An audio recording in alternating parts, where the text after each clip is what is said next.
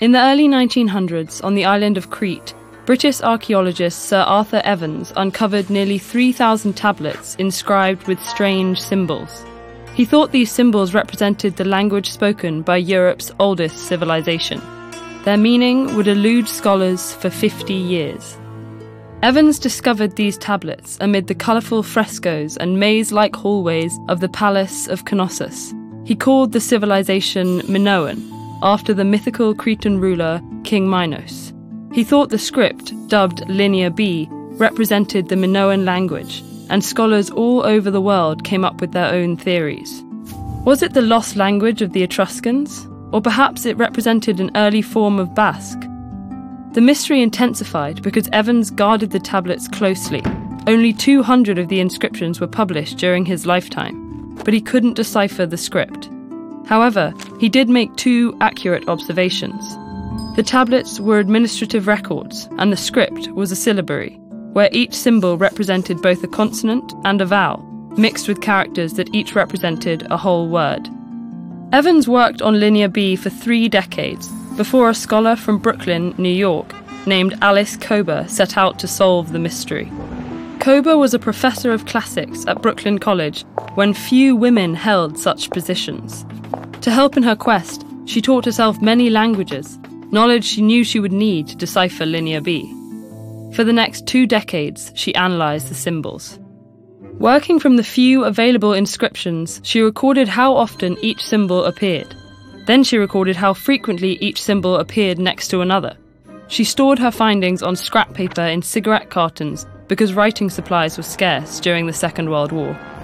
By analysing these frequencies, she discovered that Linear B relied on word endings to give its sentences grammar. From this, she began to build a chart of the relations between the signs, coming closer than anyone before to deciphering Linear B. But she died, probably of cancer, in 1950 at the age of 43.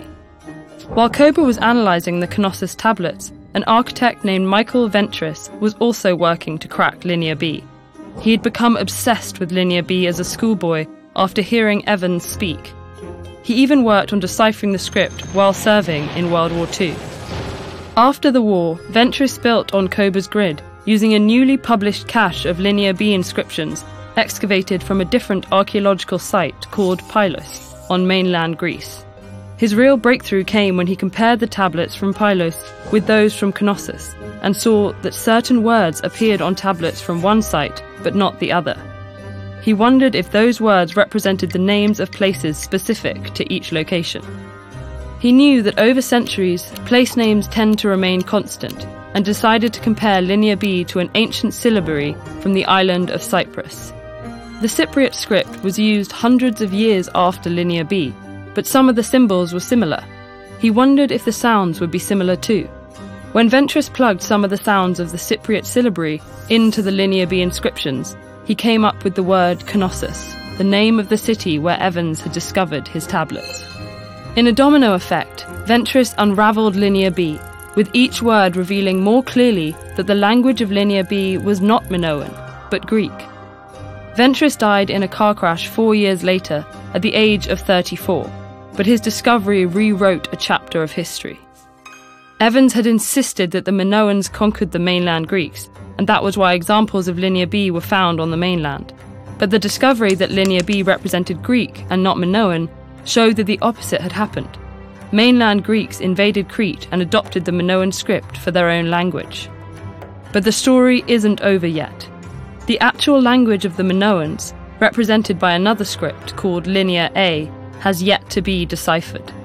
It remains a mystery, at least for now.